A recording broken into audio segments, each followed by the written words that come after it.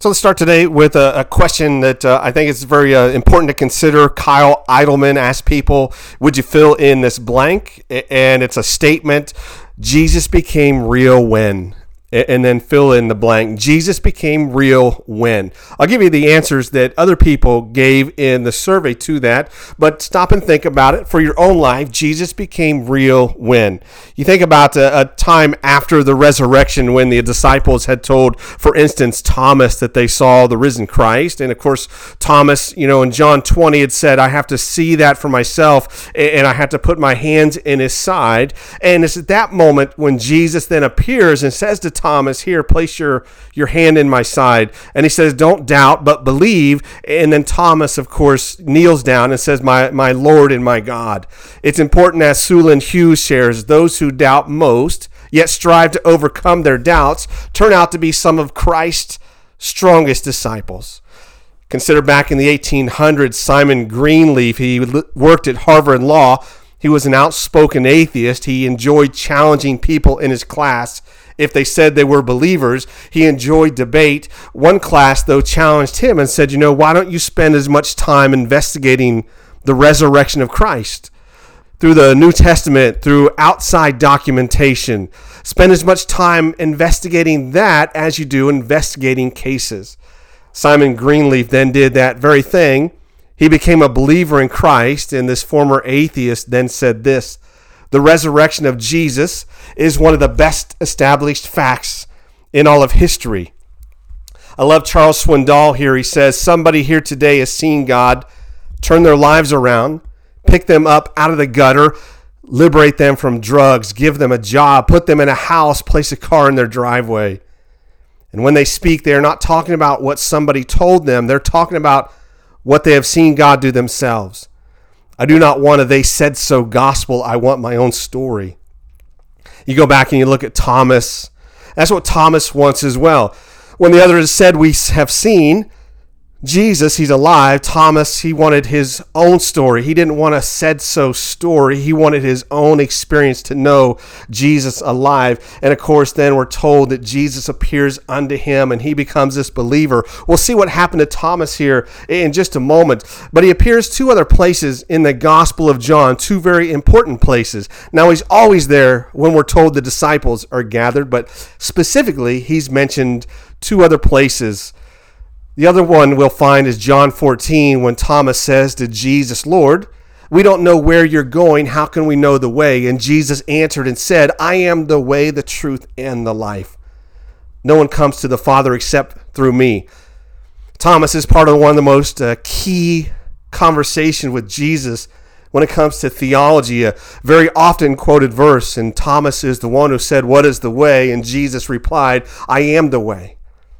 So Thomas is this person of faith, and he was a faithful believer, and his life was changed from that moment. His moment, Jesus became most real, was when he saw the risen Lord. Now, what happened to Thomas after Pentecost? Not a lot of information in Scripture, but history tells us he went to India. And in India, he shared the gospel, and he became a martyr. He was speared there. In fact, in India today, the name for Thomas in India is Thoma, and it's a very popular name today. That's the impact that Thomas made upon the people there. He's considered the saint of India. So again, remember the challenge here to stop and say, Jesus became most real to me when? Charles Swindoll said this: Thomas takes one look at Jesus and says, my Lord and my God. So Thomas says to Jesus, I thought I needed to put my finger in your hand or my hand in your side, but just one look at your face has convinced me you are who you say you are. You are worthy of worship. Just one look at Jesus will put faith in your heart, make you put down the bottle, make you throw away the needle, make you clean up your life, make you love your enemies, make you cease your lying, make you back up on your backbiting, make you stop your stealing, make you turn from your wicked ways. Just one look from Jesus will make your life brand new. Smith Wigglesworth talked about the reality of seeing the face of Christ and not the circumstances. He said himself, you can never pray a prayer of faith. If you look at the person needing it, there's only one place to look, and that is Jesus. He gives a dramatic example of that. One day he was called to a young man's house. This man was very ill. And it took him a number of days to get to this town. He said when he got there, he found the whole town was expecting him. He knocks on the door and asks the mother, is he alive? And she replies, barely. As Wigglesworth would share, he went in, he put his hands on this young man, and he was breathing just barely. And he said his name, Martin. This man told him, the doctor said if I move, I'll never move again. Shall I try to get up? And Wigglesworth said no. I'll read his account. I spent the rest of the day in prayer. I then went back to Martin's room alone. I said, I believe when I lay hands on you, the glory of heaven will fill this place. I laid my hands on him in the name of the Father, the Son, and the Holy Spirit, and immediately the glory of the Lord filled that room. I fell to the floor. I did not see what took place on the bed, but this young man began to shout, glory, glory. He then stood before me perfectly healed. He went, opened the door, and his father stood there. He said, Father, the Lord raised me up. His father fell to the floor and cried unto God for salvation. So Jesus became most real to me when? Let's look at one more place where Thomas appears. The third place you find him in the Gospel of John is John chapter 11. This is when Lazarus has died. Let's read a couple verses from this story, but we're told, when Jesus heard Lazarus was sick, he said to his disciples, let us go back to Judea. But Rabbi, they said, a short while ago, the people there tried to stone you, and yet you are going back? He said, our friend Lazarus has fallen asleep. I'm going there to wake him up. And then Thomas said to the disciples, let us also go that we may die with him. What an amazing statement. Hopefully that's our faith as well. Lazarus has died. Jesus says, I go to raise him up. He begins to leave, and the other disciples are scared because the people there tried to stone them. And Thomas rises up in faith and said, let us also go that we may die with him. Hopefully that's our own heart's cry as well, that we say, you know what, let me follow Jesus, though it's going to cost me everything. Let me go with him whether anybody else is going or not. Because Jesus became most real to me when? Let me give the answers some people gave to that statement, fill in this blank. Jesus became real when I could no longer pretend I was in control. I had no one else to turn to. Jesus became real when I was told I had 3 months to live. I found out my husband was having an affair. I never felt so alone in my life. Jesus became real when I sat on my bed with a gun in my hand, but said a prayer before pulling the trigger. I don't remember the last time I prayed. He became most real when the divorce papers arrived in the mail and I could no longer pretend I could fix things. When my depression became too much to bear. When I finally admitted I wasn't strong enough to save my marriage. You know, whether it's on the mountaintop or in the valley, we know that Jesus will meet us at that place where we come to the end of ourself. And it's that place when we are weak, he says, now you can be strong. Because our faith is dependent upon him, and he becomes most real in that moment, and it becomes a life-changing moment for us. You know, Charles Wesley, along with his brother John Wesley, you know, two giants of the faith, they came to the USA in the 1700s as evangelists, but they didn't find a lot of receptivity here.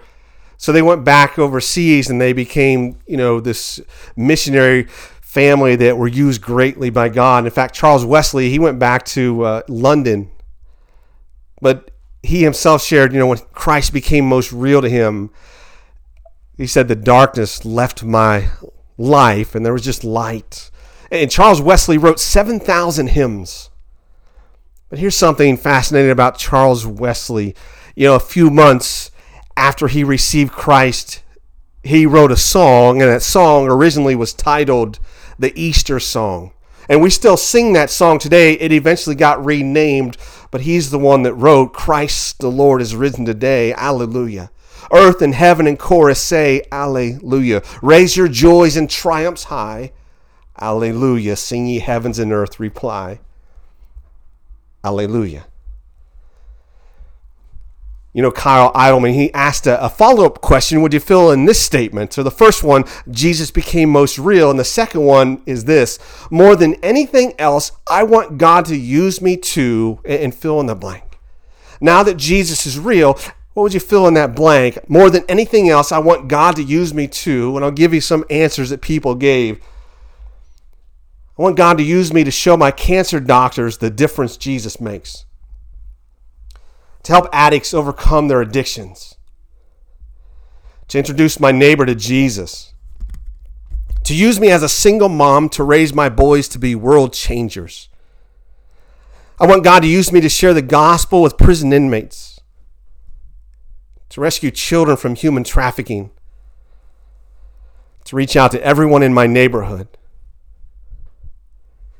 More than anything else, I want God to use me to show my husband that Jesus has changed my life. You see, when we, like Thomas, say, I will go with him though it cost me my very life. Because one look at his face brings me to worship where I say, my Lord and my God. You know, sometimes we get out of center with life and faith, and I want to give you a simple prayer that you can use here today. And we'll take a few moments and do this, but you can do this at any time. It's a great thing to use, say, Monday morning during a traffic jam on the way to work. It's a great thing to use when you're frustrated with somebody in your family. You know, people make the mistake, say husbands and wives, and they're upset, and they say, because I'm upset, we need to talk about this now. And you get two upset people talking about something. I've said it before, it's true. There are no answers in anger. There are no answers in fear. The reason is, from a spiritual standpoint, your spirit is weak, and from a physical standpoint, your brain is not resourceful. When you're in an unresourceful state, anger, fear, upset, jealousy, resentment, regret, depression, your brain simply struggles to function very well, so you don't find real answers. When you're in a resourceful state, like love, joy, peace, happiness, humor, contribution, in that state, you find all these answers because you're strong in your spirit and your brain, it's optimal. But you can be in that resourceful state no matter what the circumstances are. That's why with Thomas, the circumstance was there's been this trial and this crucifixion. But then days later, he takes his eyes off the circumstance and he sees Jesus, and he goes boldly then to India to lay down his own life, you see. And so this prayer, known as the Ho'oponopono prayer, or for short, the Hawaiian prayer, it's just a powerful thing to stop and use. And you might have something specific that comes to mind, but you don't need to. You can just say the prayer, and it gets you centered back in that state of love and joy and peace. And from that state, then you can talk to maybe a child you were frustrated with.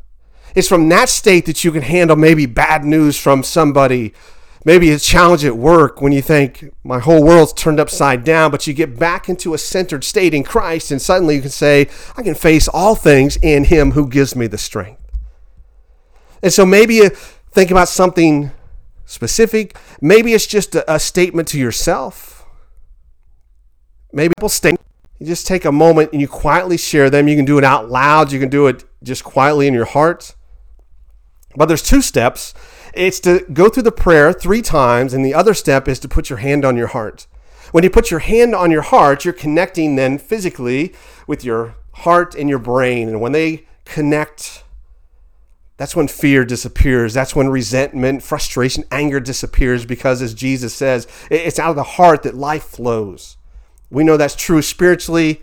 We know from a biological standpoint as well, a physiological standpoint, just the act of putting your hand on your heart changes your entire emotional well-being. So here's the prayer. I'll read it and then we'll go through it, but it's simply this. It's 4 simple statements. Number one, I love you. I'm sorry. Please forgive me. Thank you. I love you. I'm sorry. Please forgive me. Thank you. And again, as you do this, you just do it quietly, slowly, and you go through it 3 times, and something specific might come to mind, or maybe nothing specific, but it's just enough to say, I'm saying this because I want to be more focused and grounded in Christ. So let's take a moment, put your hand on your heart, and I'll read it, and you can just kind of follow along and share it quietly. Well, let's go through this prayer to get back into that place where we see, I want to just see His face. I love you. I'm sorry. Please forgive me. Thank you. You know, if you're a husband and wife, this is something powerful to reconnect. If you're in a place of frustration, to stop and each of you staring eye to eye, and one person goes through it, then the next person goes through it, and you go through it back and forth 3 times, and you'll find that the frustration's gone. It doesn't matter, what the situation was, what the issue was. What matters is being grounded and centered in Christ, and from a place of giving and love, you find better answers. Let's go through it again. I love you. I'm sorry. Please forgive me. Thank you.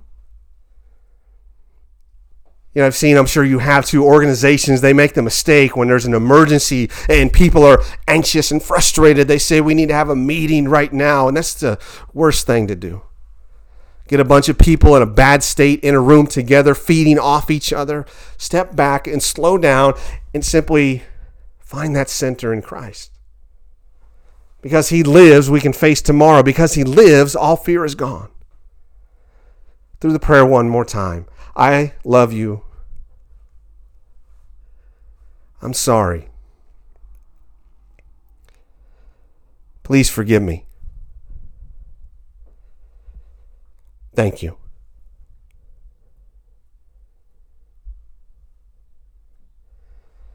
Then Jesus said to Thomas, put your finger here. See my hands?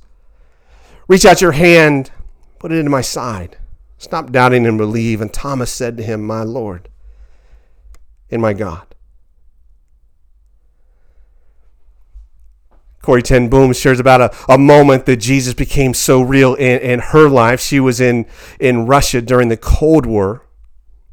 She was asked to go to visit a family. She got to the house, and she said she got there, and there's this bedridden woman. She could only move her index finger. And Corrie kind of looked at her in her mind. She thought, how is God going to use this moment? Why doesn't God heal this woman? And as she would share, the husband saw the concern on her face, and he said, God has a purpose for my wife. He went on to share that every Christian in town is watched closely by the secret police. But because my wife has been sick for so long, no one ever looks in on her. He would go on and say she's the only person who can do what she does undetected by the police. He then pulls back her blanket, and there's a Bible. Pulls back her blanket further, there's a typewriter. And Corrie learned that this saint, only able to move her index finger, she was translating the Bible into her Russian language. Because faith, it looks at the face of Christ, not the circumstances. So when did Jesus become most real to you? What is it more than anything else that you want God to do with your life?